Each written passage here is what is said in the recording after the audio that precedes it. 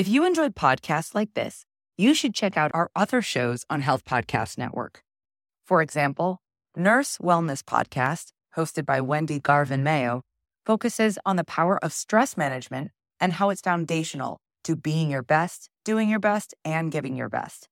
There's a wonderful episode that you should check out called Letting Go, where Wendy Garvin Mayo shares 6 strategies to release control and manage stress effectively. Check out Nurse Wellness Podcast on your favorite podcast platform or visit healthpodcastnetwork.com.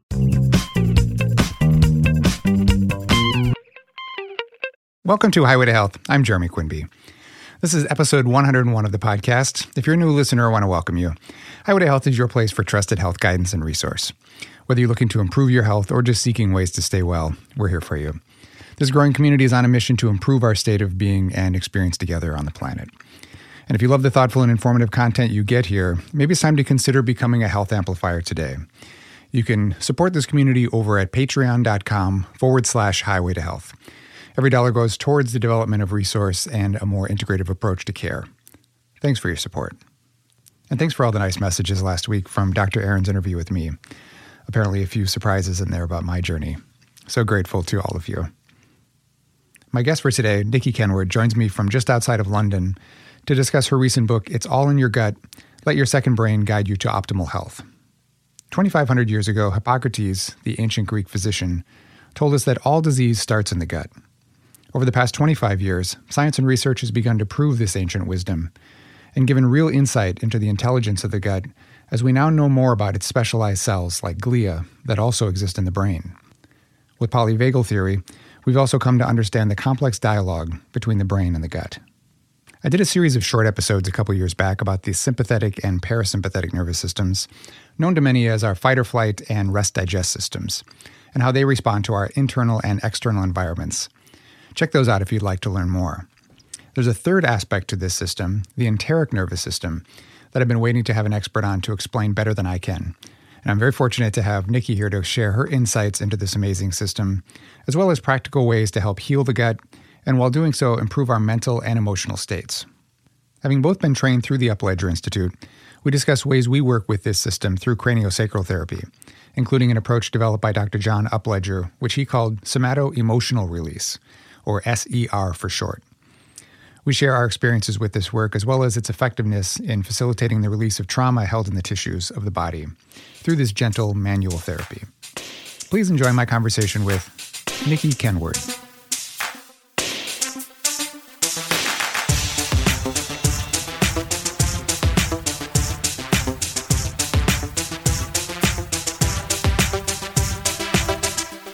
So I have to say, one of the things that really drew me in right away to the book was that you and I have this shared experience, which is probably why I liked you so much the first time I met you.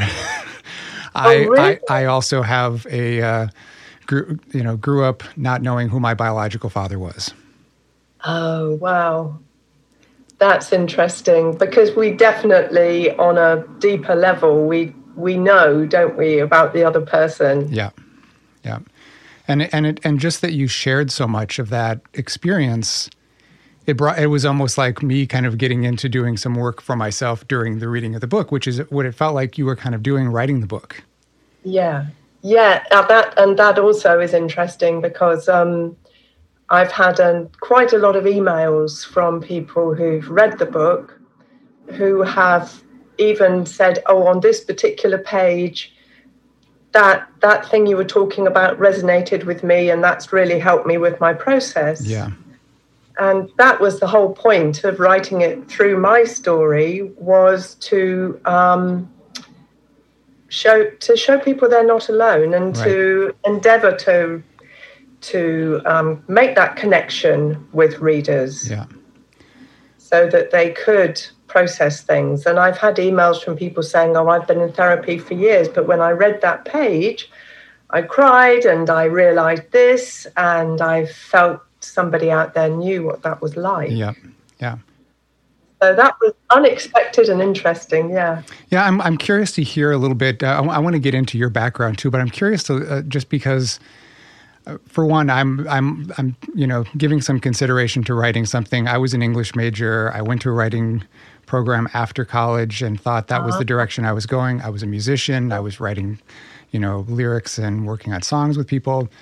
But I'm just curious about your process. It felt like you were really sort of telling us what the scene was in each place you were writing the book, sort of where you were at personally in that moment. Yes.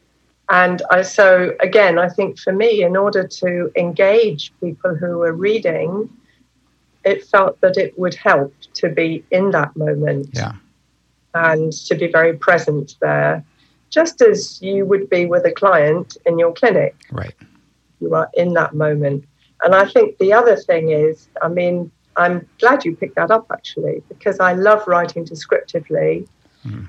And I was inspired to write as a child by reading Laurie Lee's book, Cider with Rosie. Mm-hmm. If you're familiar with that.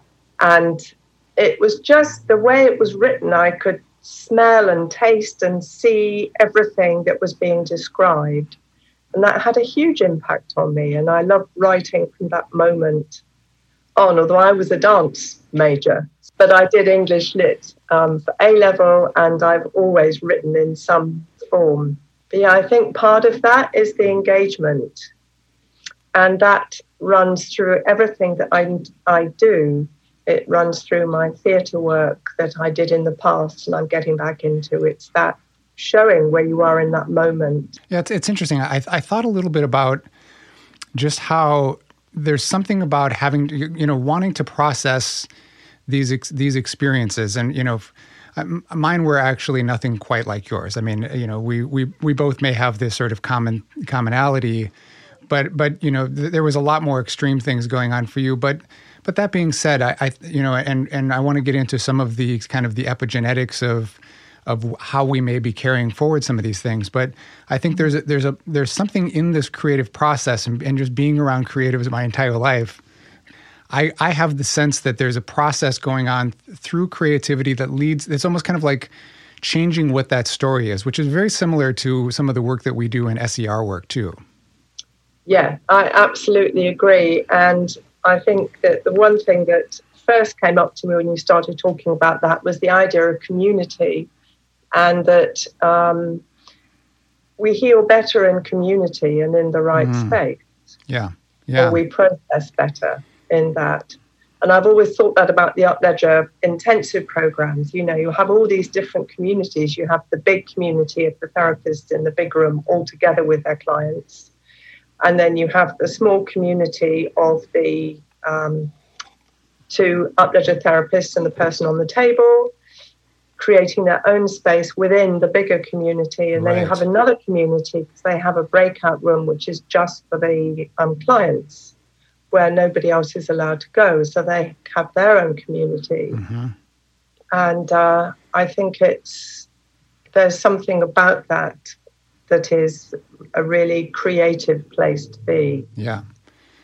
And I think it was one of the things that helped me in my process was that I was used to a certain amount of vulnerability, in terms of like doing my own self-work.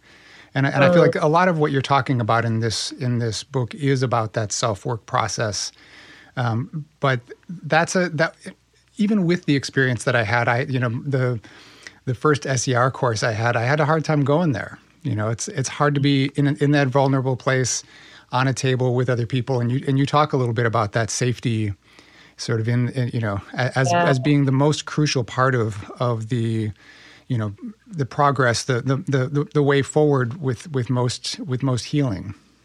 I think that's right. I think safety's an absolute bottom line center to everything that goes on with us.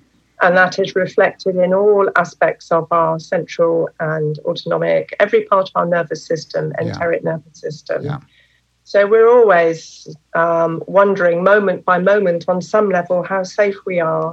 Yeah. And I think that's very important. I mean, for me, I did the Upledger training, and it wasn't until I got nearly to the end of my Advanced 1 that I actually had any kind of process.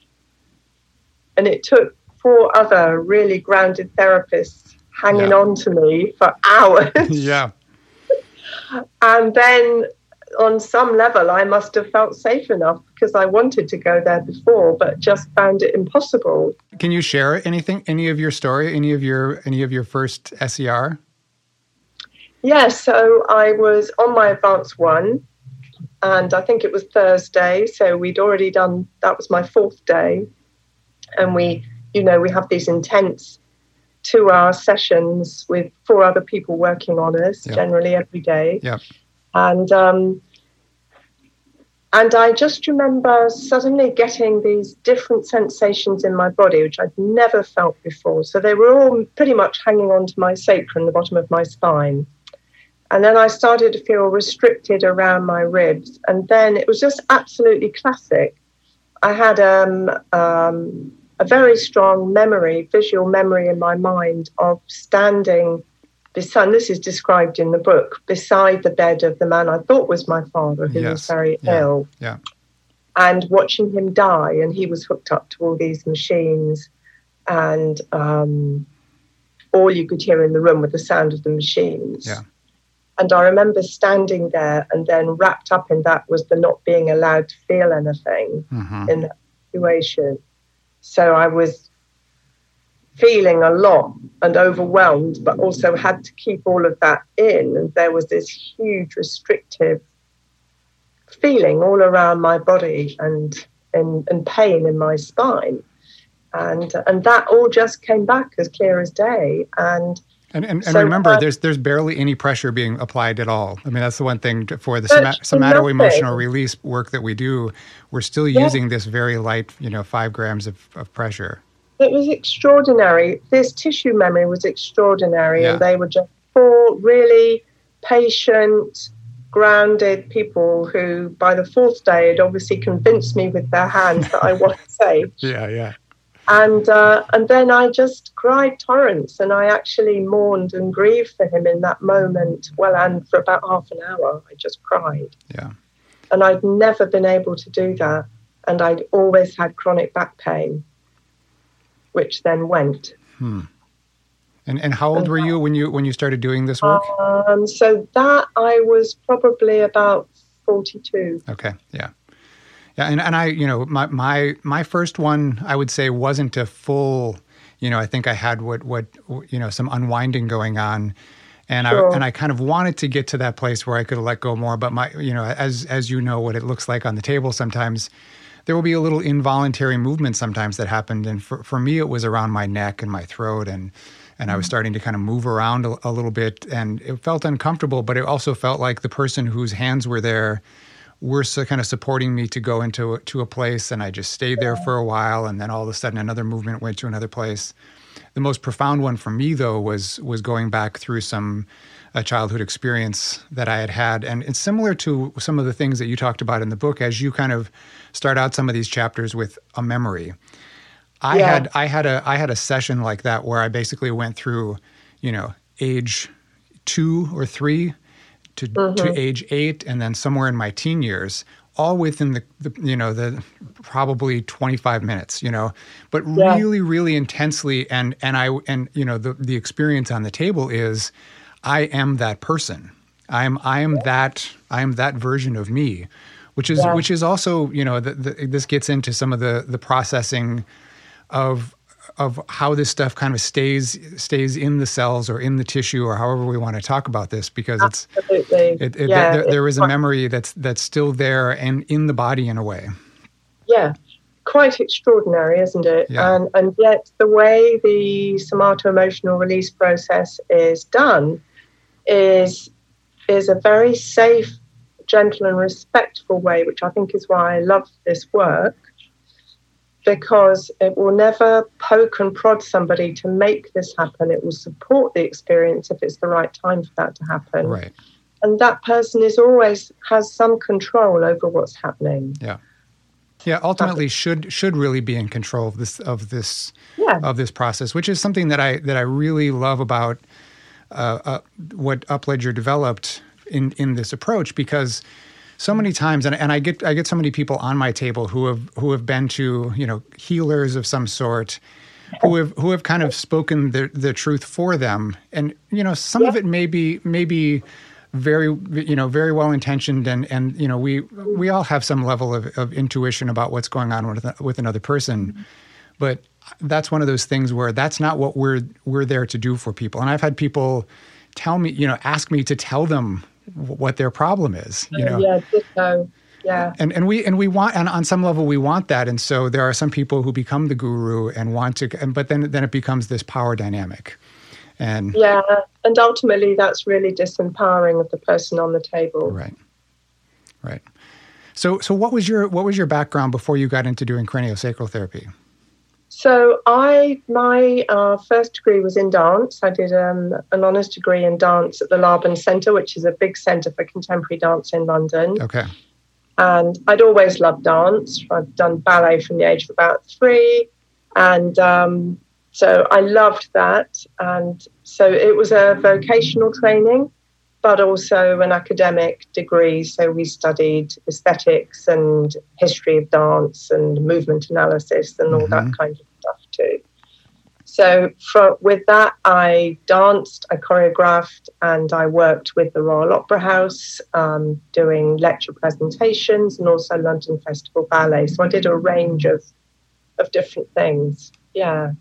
And years. And did you have a health degree in any way before you got into doing this, or how did you get led to this work? Well, no, I didn't have any kind of health degree. But quite quickly, as I started exploring all the different things I could do in dance, I realized I was really interested in how people's process was manifest through their movement and their dance. So when I'm choreographing with somebody, or when I'm working on myself, or whether I was working in the community, I began to notice this big mind-body thing going on with the movement and dance. Yeah. So I began to work then much more as a dance therapist in a way. So I'd work with older people with mental health problems. In prisons with young offenders. For 4 years, I worked with young male offenders as a dance artist. And so all of that became much more interesting to me than performing. Was there anything in that work when you were working with offenders that was similar to now what you've experienced doing, more clinical craniosacral work on a table? Well, I think the similarity has to be safety. Oh, yeah. I had to be a very grounded space holder. I mean, I would only have, the maximum would be 5 in a class because of the nature of the seems like a lot. Students. That was kind of enough. Yeah. And I learned very quickly that I had to meet them where they were without an agenda. So, the first session I'd go in with all these ideas about how I was going to warm them up and I was going to teach them this and teach them that. And I made it very clear that none of that was going to happen. They were not groups that you could, that would be compliant yeah. in any way, shape or form. And most of them had got there through the path of some kind of sexual or violent abuse at home. They'd ended up in care or in hostels, and then it's a very short journey to be a young offender from that moment on. Yeah. So I learned that I had to start where they were. So that's exactly what we do. So then I would ask them to bring their music in and show me their dance and teach me their dance steps. And then I would expand that with some of my ideas. So what about if we did this? Yeah. Or how about putting in a lift? And at first, the idea of lifts, which are big in contemporary dance, they were horrified because they never trusted anybody in their lives. They didn't really trust each other either. Yeah. To actually be lifted up and to trust that person isn't going to drop them. Yeah. So that took a long time. But it was so interesting because eventually they would feel safe enough. I'd teach them some lifts. And once they did it, they enjoyed that experience of safety and trust so much. They wanted to do them all the time. Yeah, and that's really interesting because it is there is something about that process, and I see this with people who have lost confidence in their own bodies, in their own ability to heal themselves. That's one of the things, kind of going back to this, this idea of the healer. I think it's very strong in this alternative health world to think of oneself as the healer for somebody else, or for somebody who's looking for healing to be looking for a healer, right? Instead of thinking about themselves as the healer, but in this situation where these people are learning, to trust themselves and their own instincts and to who they can trust and that kind of thing too. It's like a big part of a healing process. Absolutely, and that's one of the big things, wasn't it, from Dr. John Upledger? Was the person on the table is the healer. Mm-hmm. We're the assistant. Yeah. And we're there to support and activate their healing processes on every level. Yeah. As appropriate and as decreed by their inner physician, their biological wisdom, not by us. Yeah. And I just think that's magical. So was your interest coming from getting work done in the first place? Getting someone from Upledger to do craniosacral work on you, or did you just take a course because you were interested?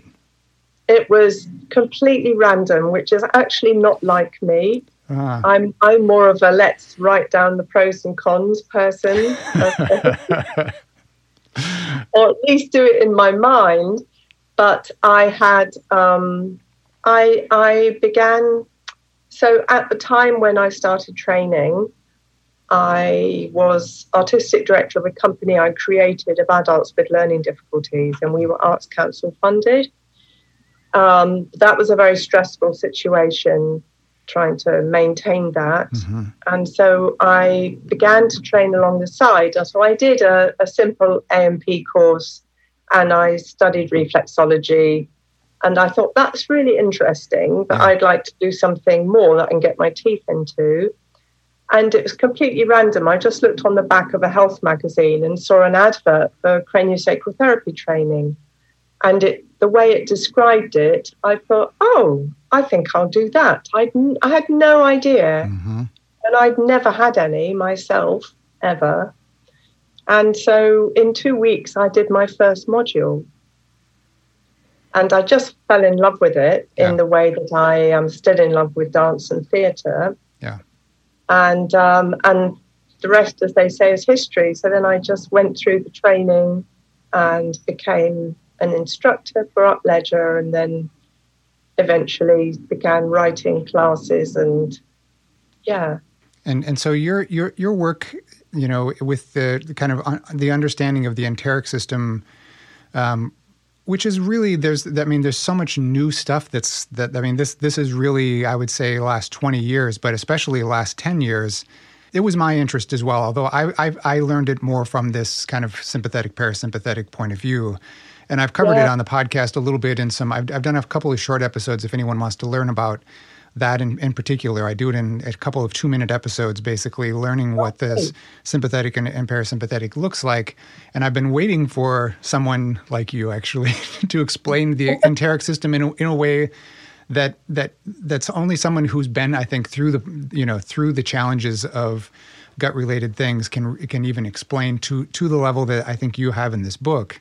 So for anybody who doesn't understand, can you explain the autonomic nervous system briefly, and then what this new understanding is of the enteric system? Absolutely. So I think most people will have maybe a basic understanding of their autonomic nervous system. A lot of people know about being in fight and flight, which is our sympathetic arm of the autonomic nervous system, and is very useful when we want to run away or fight. If a tiger jumps into the room, for example. Yeah. But obviously, if we're in fight and flight, a lot of the time it's not so good, because it usually means we're really stressed, and it uses a ton of energy. Yeah, it uses loads of energy, creates inflammation in the body. It becomes our default, so that we're always on edge and But the balance to that, the other part of the autonomic system, is the parasympathetic system, which is our, the classic way of describing it is rest and digest.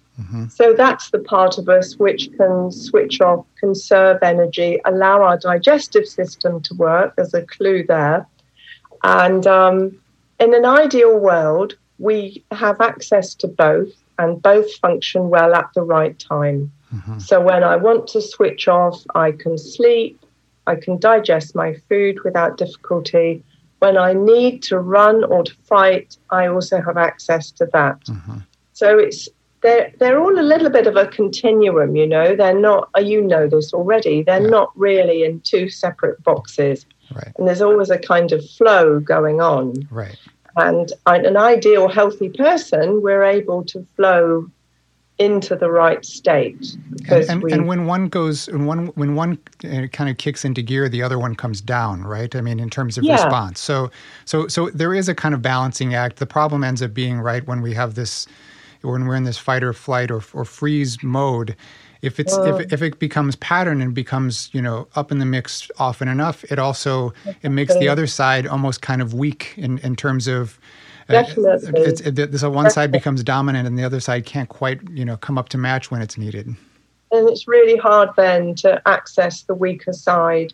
And of course, if we're in fight and flight and we become completely overwhelmed, then we go, as you say, into freeze. Yeah. And when we go into freeze, interestingly, it's the parasympathetic side that spikes. So that's the even harder to get out of state when we tend to dissociate. We cut off, we withdraw, we don't want any stimulation. We can't be talked out or we can't be hugged out of that. We can't be talked out of that. We usually need time and space and some support. And the only way out of that spike of the parasympathetic and the freeze state is to go through the fight and flight back into a more balanced state. So this is really where the gut comes in, because the enteric nervous system and our gut generally often seems to be really impacted by the freeze mode as well as the fight and flight. And in my own experience, and a lot of people I've worked with and people I've read about, studies and so on, we can be quite disconnected from the emotional history in our gut, and it can be quite a challenge to access it. I found this for myself, and I found this with a lot of people who came into my clinic, which was part of the driver for me to research more, write a class, write a book. But why is this so hard? Why can't I grasp what seemed like a jellyfish on the shore to see what's going on? And yet, so many people were coming with ongoing gut issues that nobody seemed to be able to help.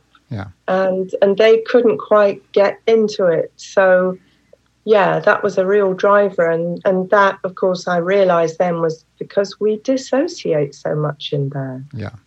And one of the things that you said in the book that it really hit home with me, too, is that people who have a history of trauma, especially childhood trauma, because a lot of patterning starts there in terms of our development, is that, and possibly even before, and then we'll get into that in a second with the epigenetic part of it, but that they have a different microbiome than someone who hasn't had that experience. Yeah, absolutely. Well, they'll have most things in a way. True. So if you only have to look at the ACE study, the Adverse Childhood Experience study, and the books that have come out of that, Childhood Disrupted, The Deepest Well, for example, two really useful books. And what came out of the ACE study, which was huge, done with like 17,000 people, and it's ongoing, I think, the work from that, is that the one thing that impacts us most through our whole lives in terms of our mental and physical health is our early year experience. And we know for sure that has a really negative impact on our microbiome, as well as, of course, the patterning in our nervous system.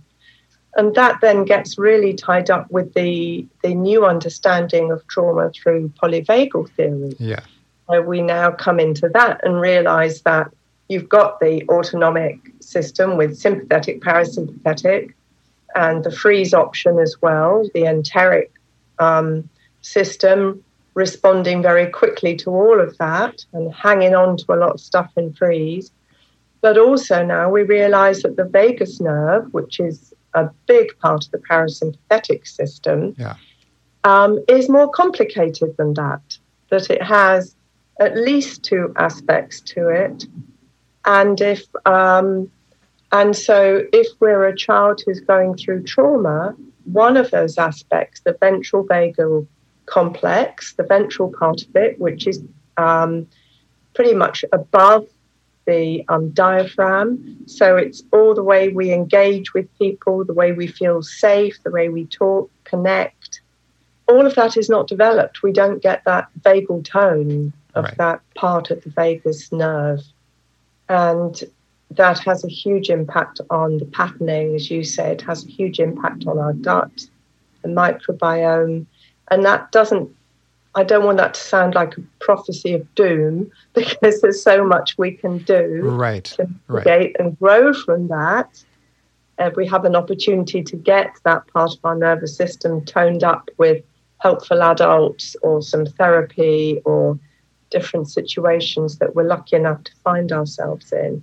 That can all be developed. But it's the biggest thing that's going to impact us is their early experience. And so just for anyone who doesn't have much of a background with understanding of the vagus nerve, and really some of the language that's starting to be used around the gut being the second brain, is that there is basically a line of communication going back and forth between the two, and we even have specific types of glia, which I've talked about on the podcast. So we can go to Tad Wanveer's podcast if you want to learn about glia. Tad's a great friend of mine. And so but polyvagal theory, which is Porges and his research, is kind of opening up an idea that, and which makes sense to me, that everything is more dynamic than we like to. We love to have something be sort of black and white and cut and clear, and there's one line of communication and that's it.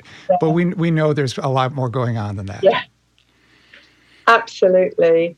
And in fact, because when I started to read about polyvagal theory and try and work that into my understanding of the enteric nervous system, the second brain, and all the messaging with the gut-brain axis and then the gut-brain microbiome axis, my head, I thought I was going to explode. I am never going to get my head around this.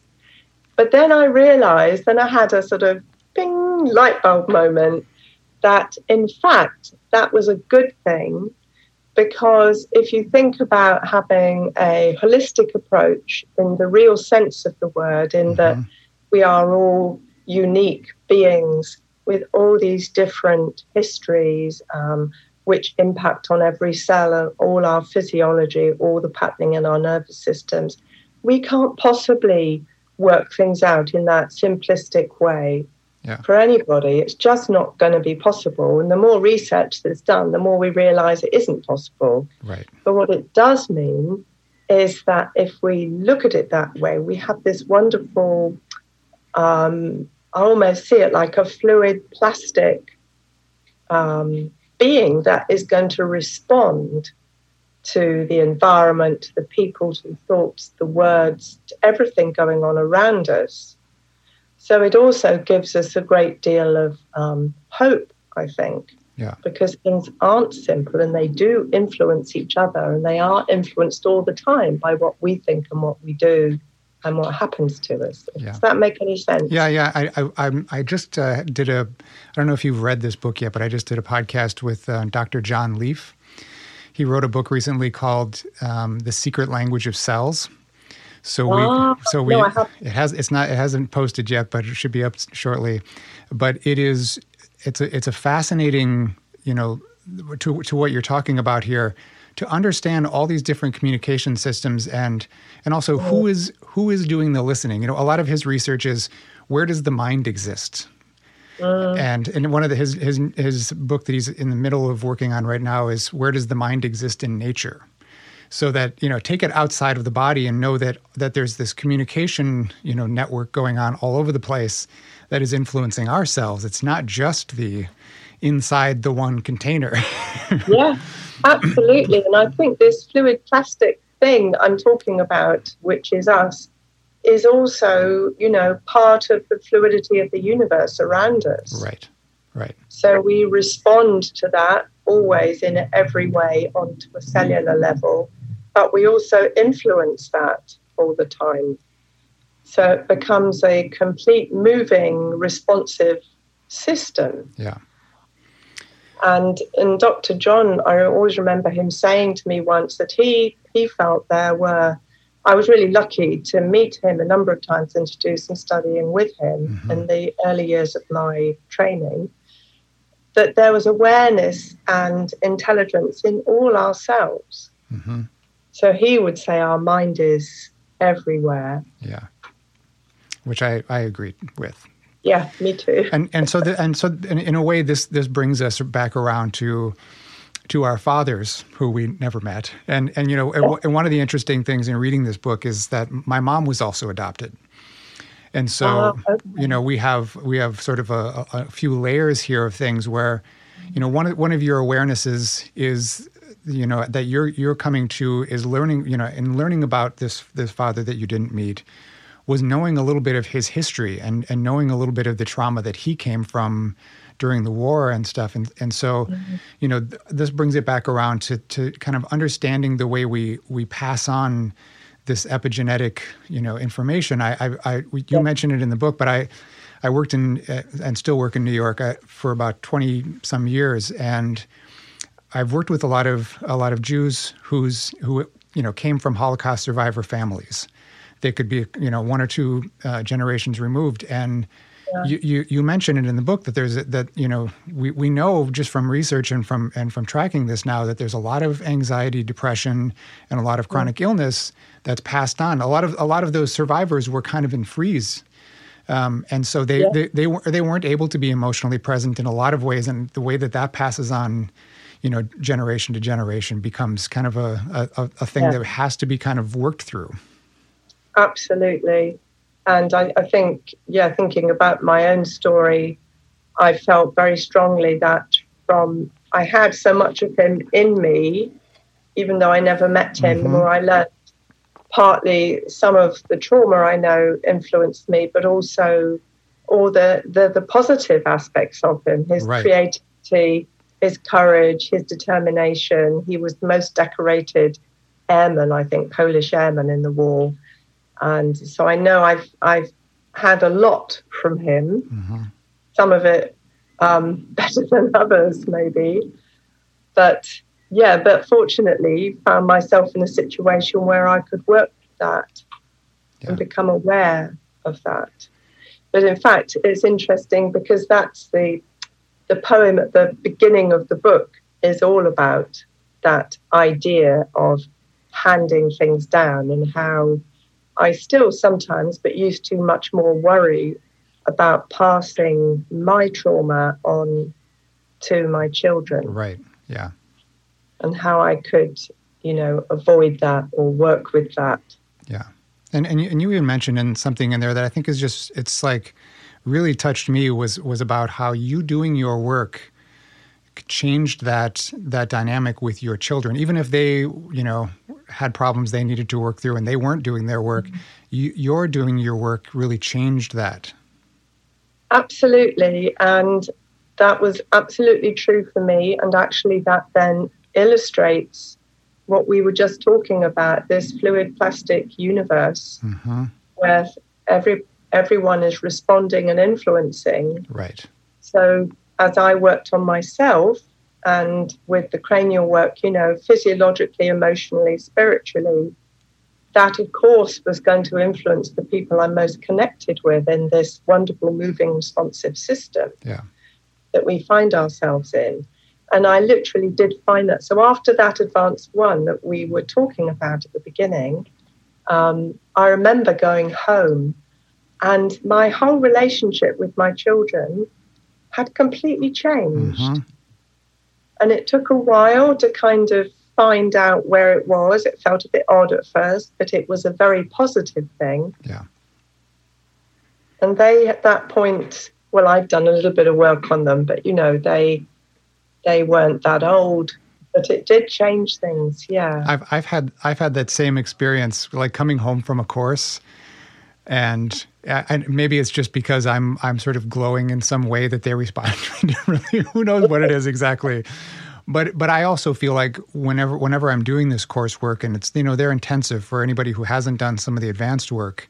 It's a full 40, 50 hour week of, really being immersed in not only the education of it, but doing your own work at the same time. And so, I feel like it's inevitable that you're going to go through working on your stuff, or the relationship with your children, or the relationship with your parents, or whatever it is. Definitely, yeah. And so I always feel like when I come out of those things, just, I feel like it creates a shift in the entire family somehow. Yeah, absolutely. And I don't think that's surprising. Right.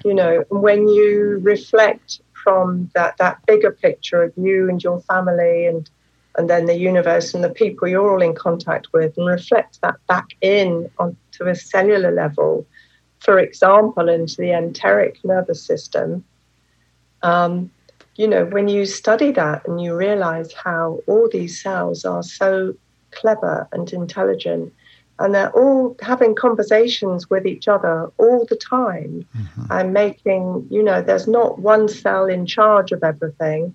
You've got the enteric neurons, the enteric glia, the gut bacteria, the neuroendocrine cells, the immune cells in the gut. They're having these conversations all the time. And they're stimulating each other's activities, and they're making decisions together. And as it's the second brain, very often without referring to the brain in the head at all. But it's a constant, again, it's like we're describing it outside, a system which is responding, reflecting, influencing all the time, and literally moment by moment. It's quite extraordinary. Right. And yet there's also that just the cellular, I shouldn't say just the cellular because it is everything, but you use the example in the book of the mice and the cherry blossom experiment. So for anyone, I've seen this a few different times, and every time I read it, I'm like, oh, it's such a great example. So the mice are introduced to the smell of cherry blossoms, and when they are, they're shocked. And so, they develop an aversion to the smell, and then, they have children, and when their children are introduced to the smell, they also, show the aversion to the smell because of what's been passed on through, cells. And they found, didn't they, it went 2 or 3 generations. Yes, yeah. And it was quite extraordinary, even when the other generations had never smelt cherry blossom before or been shocked. And there's been other experiments I've seen where it's carried on for like 12 generations. So that's as much as maybe has even been tested at this point. It could go, who knows how long it goes on for. Well, was one of those other ones that's the little glowing worms, the nematodes? The worms, yeah. Worms. So we could do it, the scientists could do it for many generations because they have a short lifespan. Right. And they injected them with something that glowed in cold weather, I think it was. Yes, yeah. And so they put them into the cold and they glowed, and then they took them out and they glowed for a bit longer. Anyway, they then, if they did that enough with one generation, I think it went down that 12, that was the thing, wasn't it? 12 generations. Yeah, and they adjust the temperature somehow, and they adapt somehow too through the process. It was extraordinary. Yeah. I always think of them as being like little glowing Christmas tree worms. Yeah. It's just the visual picture. But yeah. And you must, you got to figure that, and I think you write a little bit about this in the book, but that, with there's so much, I forget what you said, 70% or 80% of our brain is sensory processing, right? Yeah. And so, if you think about the demands increasing in terms of processing, I'm sure our autonomic nervous system is having to adapt and make changes. And, some of those things can happen fairly quickly generationally, but I still think that we're still struggling to keep up with the rate right now at which things are going on, based on what I see in my practice anyway. And then with this past year, of course. Yeah, no, I think that's absolutely right. You know, the stimulus and the rate at which things are firing at us is quite overwhelming. And some people are learning to take that time out and go for a walk, do their meditation, whatever, to balance that out. But there are a lot of people who maybe don't have the resources or feel under too much pressure. And I think it's a real struggle, and it's creating a lot of ill health. Yeah. And I think screens, I mean, we're on a screen now, but we wouldn't be able to do this without Zoom, Right. because you're in the States and I'm here near London. Yeah. But, you know, we know that it's not great for our nervous system to be sitting in front of the screen for hours. It's Right. okay for an hour or so now. Yeah. Which I limit for partly for that reason. Also, I just can't sit for that long of a period of time. No, nor can I. It's too much. So another concept that I think would be really helpful to talk about, which seems to be your expertise, based on having to recover from childhood trauma, which you can, you can talk maybe a little bit about. You go into it in depth in the book, but is this felt sense of our inner world, which is we call interoception, and one of the things that I feel like I'm always kind of working. I mean, I've done a lot of work on it myself, and I have to continue to work on, because it gets challenged, and then you have to come back and find that center again. But if you could talk a little bit about that and the process of engaging that. Yeah, so that's, so interoception is one of our senses, like sight, hearing, taste, touch. And it's all the, really the messages from all of the organs, all the squishy bits in our body to our brain, well, to all of our nervous system parts. Again, it's pretty much about safety, to give us a sense of what's happening inside interoception. So the thing with interoception is that if we become dissociated or really not embodied or very stressed, we lose connection with what's going on inside us, which is what you're saying. You know, sometimes it takes a time to get our breathing back, to ground ourselves, to notice what's going on in our body. And of course, craniosacral therapy and SCR work is all about that connection in. Yeah. And when we have trauma, of course, we lose that massively. Mm-hmm. We can really dissociate from that. So it's a really important thing that's going on. And, you know, I'm sure you have. I've had many people over the years who've come and laid on my treatment table and have no idea, you know, they've been through a lot, and so they have no sensations that they can connect within their body. Mm-hmm. And you can put your hands on and you're feeling all this stuff going on. At the end, they sit up and say, I don't feel anything. Yeah. And then they try and stand up and they're like, whoa, what was that? Yeah. But yes, so I think interoception is really important. Yes, a lot of what our brain does, 80%, is try and integrate all the messages from all our senses, from what we see, hear, touch, and also from what we get from inside the body. Mm-hmm. And that integration, that sensory integration, is a huge part of its job.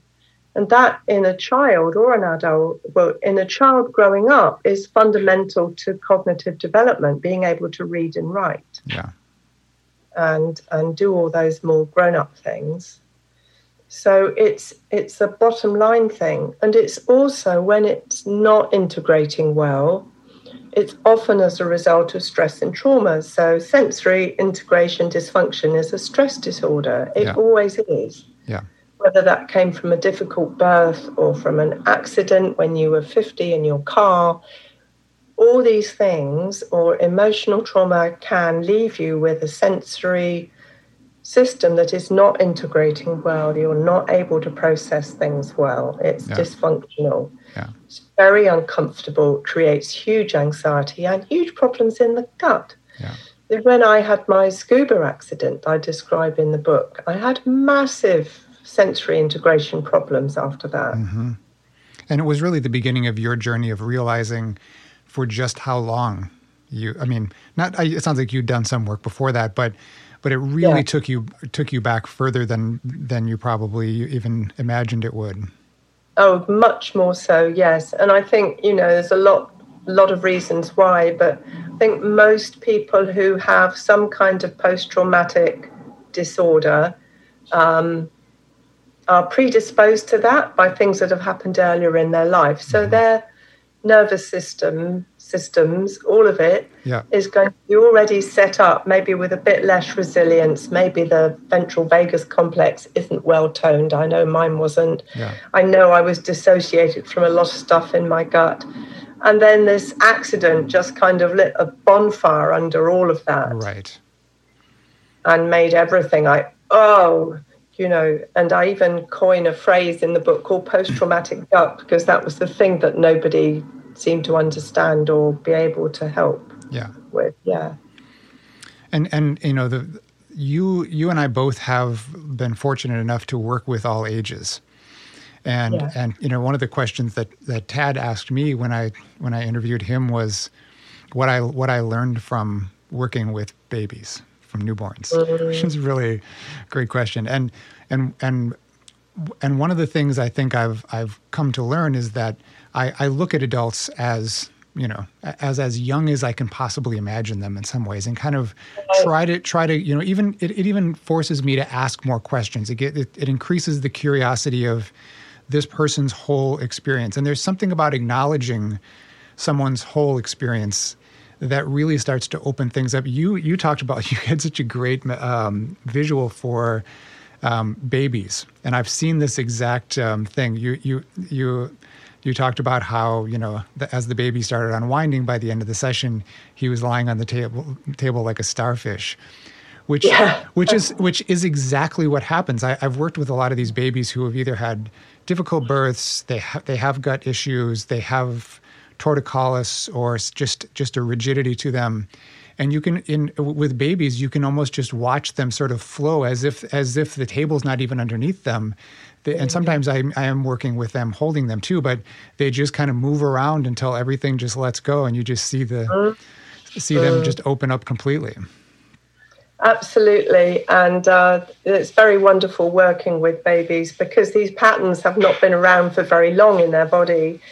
I think also it's a real challenge to your groundedness and ability to create a safe space, because a baby will know immediately if you're not grounded, if your hands are not feeling safe. Yep. And I used to teach the pediatric classes for the Up-Pleasure Institute internationally until I created this class, the gut class. And the main thing I was teaching really was safety in many different guises. Yeah. It's about how you meet that baby or child where they are at that moment and create safety, and don't dive in and don't have an agenda, and just hold that space, and then they just do the work. Yeah, one of the things that you brought up in the book too that I was really made me I feel like it stuck around with me for like the entire day that I read this was you had a question something about whether or not this rigidity or stiffness that we feel in the tissue and that people hold on to, whether that has a long-term impact, or whether it's clear that is one of the factors of this lack of flow in tissue or lack of flow in systems might be the most important thing to address. I think fluid in the tissue is incredibly important. I think as soon as we have any level of challenge or stress or early trauma or whatever it might be, or an accident or an injury, wherever that tissue gets tight and the layers of fascia get stuck together, and you don't have this wonderful delicate web of connected tissue, which is fluid filled really.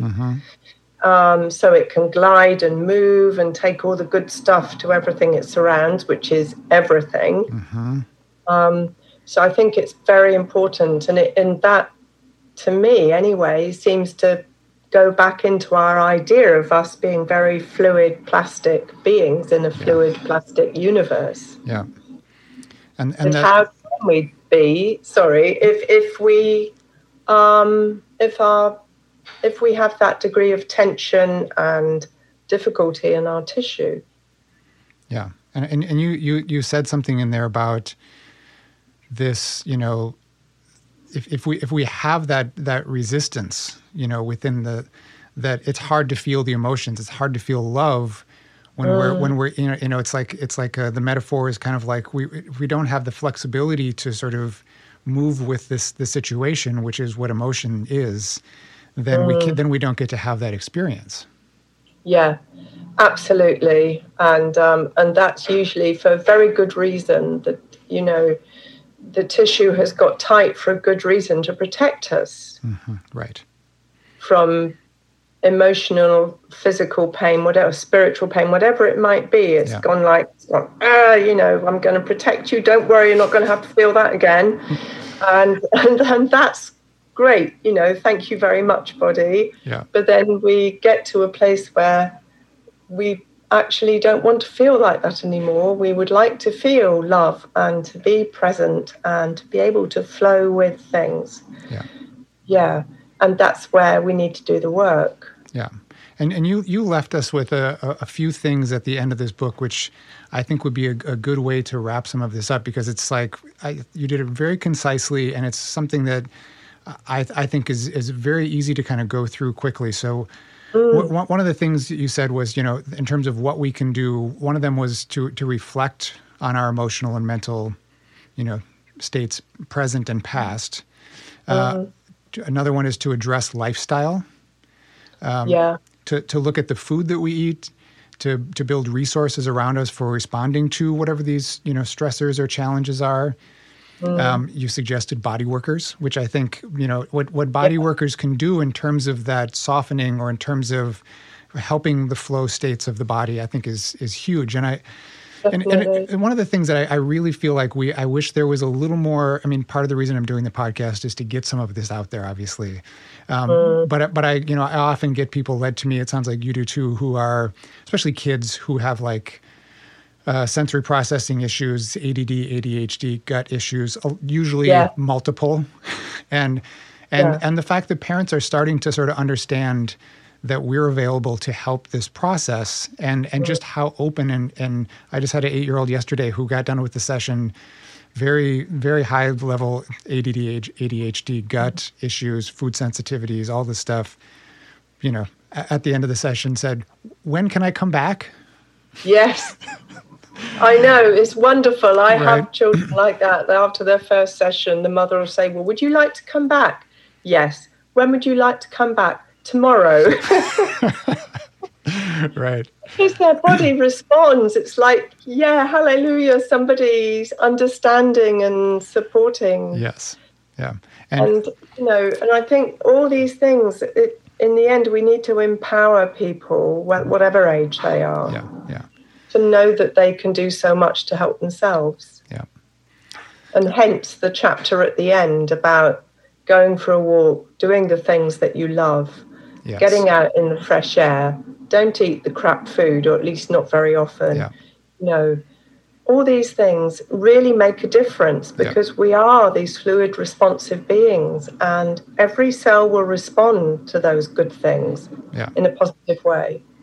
Yeah, and a couple other things you suggested were just to that point where spending quiet time, just listening to what you notice coming through you, whether it's in your body, thoughts, feelings, whatever it is, and then trying to have some kind of strategy at least to slowly work on these things. This is one of the things I work on with people a lot of times is you can get very caught in this idea of that you're constantly trying to fix, just fix all the time. And that I think once we get past it, for me, once we get past the extreme of the state that the person's in, whatever the symptomatic part of it is, then I say, okay, let's space this out a little bit and start working on the things that you can include into your life besides me. Like you don't need me for all these other parts. I want you to find the things that are the joy that will be part of the healing. Yeah, completely. I do exactly the same. Yeah. It's not about them coming to me endlessly. It's about me getting them to the place where they don't need to come and see me at all. There isn't any need there. Right. You know, they've addressed much in their life. Their body's working better, their mind. Yeah, and they're looking at their lifestyle and making all those adjustments. Yeah. And if somebody comes to me and wants me to fix them, I do have to have a serious conversation with them and say, that's not what I do. Yeah. Because you have everything in you that you need. Yeah. I'm just here to support your discovery of that. Yeah. And I think that you said something else that in the book that I really grabbed, which was you were saying this post-traumatic gut disorder. You wanted to drop the disorder, and I think there's something very important about really thinking about the language of some of these things, of the syndromes and the disorders and the things that, you know, they have such a negative charge, and we attach ourselves to that language, and that can also be almost kind of a mental construct that keeps us from healing. I think that's absolutely spot on, because as soon as somebody says you've got a disorder, you become very attached, identified with that. And the whole word disorder immediately means that something in you is not working very well, is broken or wrong. Yeah. And you may not be functioning well, but it's very hard then to move away from that.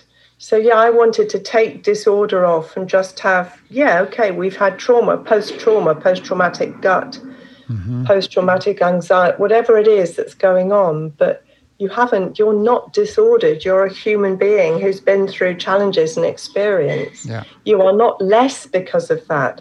And I think this is still a big taboo, and this is a real bee in my bonnet about this, that mental health issues are still something which a lot of people think make you less of a person. Yeah. So for a long time, I wouldn't let anybody know I had post-traumatic stress disorder, because I felt they would think I was not capable of being a therapist or of doing this or of being in a relationship.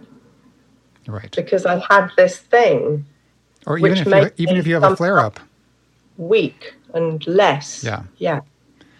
And that's not the case. Right. Yeah. So I really want to, and then when you add gut problems to that, then you're really in trouble. Yeah. So not only have you got a mental health issue, which means you're a bit pathetic in some way, but now you've got bowel problems, which nobody wants to talk about. Right.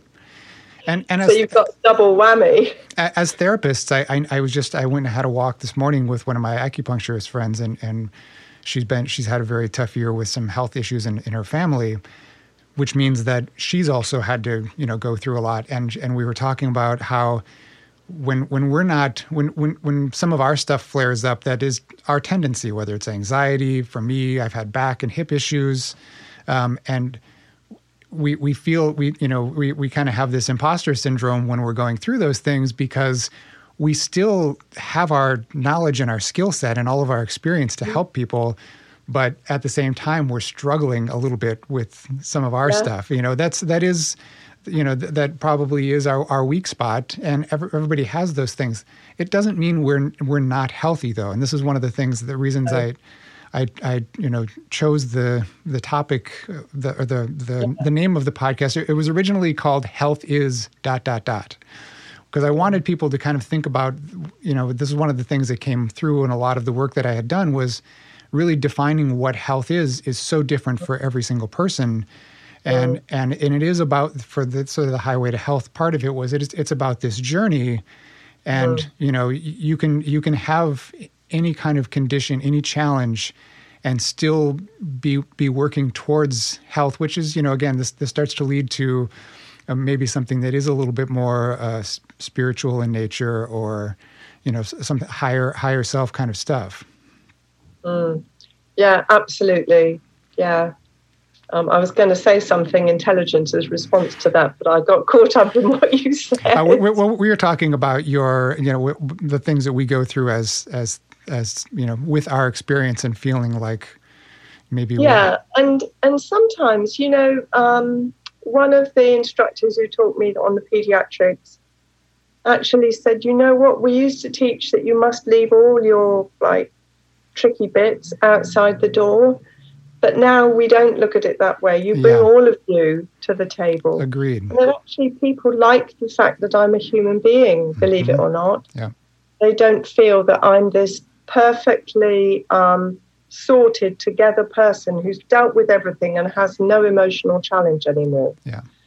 And that actually could be really intimidating. So I think as long as we're aware of what's going on with us, so we don't then dump it on that poor person or respond badly in the treatment to something because of how we're feeling, it can be really helpful to present as a human being. Yeah, I agree, and it gets back to that whole bit about the guru and this power thing too, it's one of the things I like to see breaking down in the allopathic world as well, and a lot of the conversations I have lately with some of people that I'm colleagues with, they want to let go of some of that stuff too. Of having to know the exact diagnosis, of having to know the exact condition. Everything exists a little bit in a spectrum, and there's also layers and overlapping pieces that we need to have a little more flexibility with. Absolutely, and I think I put in the end of the book that interesting piece of research saying that the medical community needs to do exactly that, is to not talk about a definite diagnosis, but be open about an evolving journey towards discovering what's going to help and what's going on. Agreed. And it may take them a while to get there because they've got a big history of things being much more black and white. Yeah. And certainly the way the insurance system works in the U.S. is making it very difficult. So. Yeah, I'm sure. Yeah, because you have to tick a box, don't you, too? Yeah. Yes. I think even though we don't have that here, we still have that same thing that a consultant or doctor would feel they have to give you a definite, clear-cut word. Yes. It's a bit ego, too, right? Yeah. Oh, absolutely. Yeah, it can be. But all the really good ones that I know are not like that. They're much more open. And it's one thing I appreciate so much about Upledger Institute's educators, which you are one, is that I always feel that from them. And it's been such a, that's been one of the big gifts for me, because these are my models, you guys, thinking about how I want to be as a practitioner. I'm really looking to a certain model of behavior, which has, I've been doing it for almost 25 years, and to see one educator after another with that same skill set is kind of, one of the most profound things I've seen. Wow. Yeah. When I was studying myself, I was blown away by my instructors. Yeah. And it took me a long time to see myself as part of that group. Yeah.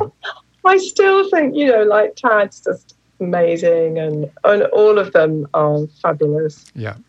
Yeah. And it's just wonderful to learn from them and be with them. Yeah. Well, I'm looking forward to taking your course at some point. And whenever you make it to the States, or if I can make it over there, we'll see what happens. Absolutely. Well, I hope by next year I'll be able to travel more easily. Yeah. So I'm doing it virtually, but it's not quite the same. Yeah. Yeah. I'm much more of an in-person learner. Yeah. But that's not to say I don't tune into some of these things, just because I need to have a little bit of the reminding as well. Yeah, sure. Yeah. Well, thanks so much for taking the time to do this. I know you've got a lot going on, and for anyone interested in reading the book, I'm going to have it up on. There'll be a link on the show notes for the podcast on whatever app you're listening on. Okay. But you also it'll be on the upledger.com website. And do you have also a personal website? I do. So for anybody in Europe or the UK, it's probably cheaper shipping-wise. And so mine is www.nikkikenward.store. Okay. STORE. And then it's very easy to buy from that. Yeah. Okay, that sounds good. And I'll throw that up on the show notes then for brilliant. People too. Thank you. All right, Nikki, thanks so much. Thank you. Really enjoyed it.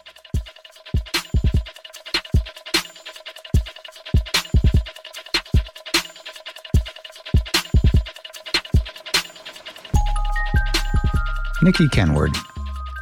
I hope this has given you some insight into what our gut does for us and why its health is critical to our overall state of wellness. One of the most important aspects to treatment that Dr. John Epledger gave to us is to acknowledge a person's whole experience when we treat them. This includes not just their current state and symptoms, but a person's entire life experience. In Nikki's case, you cannot separate what happened in her childhood or in her diving accident from what she was experiencing when her acute gut issues started to become chronic. What she and I have both been witness to in our work as craniosacral therapists is that bringing the system back into balance is possible. Nikki goes into much more detail in this in her book and offers a number of practical strategies for improving the gut's function. See the show notes for links to the book if you'd like to purchase it, and you can also find it on our website, highway2.health. Curious to know what you thought of this conversation, especially if you've struggled with gut issues or if you're in a health field that treats GI challenges. You can always reach us through our contact page on the same website, highway2.health. That's highwayto.health. And if you'd like to watch me have this conversation with Nikki, check out and subscribe to our Highway to Health podcast channel on YouTube. Thanks for listening and for all that you do. Be good to yourself, be kind to each other, and take care of your planet. Be well, my friends.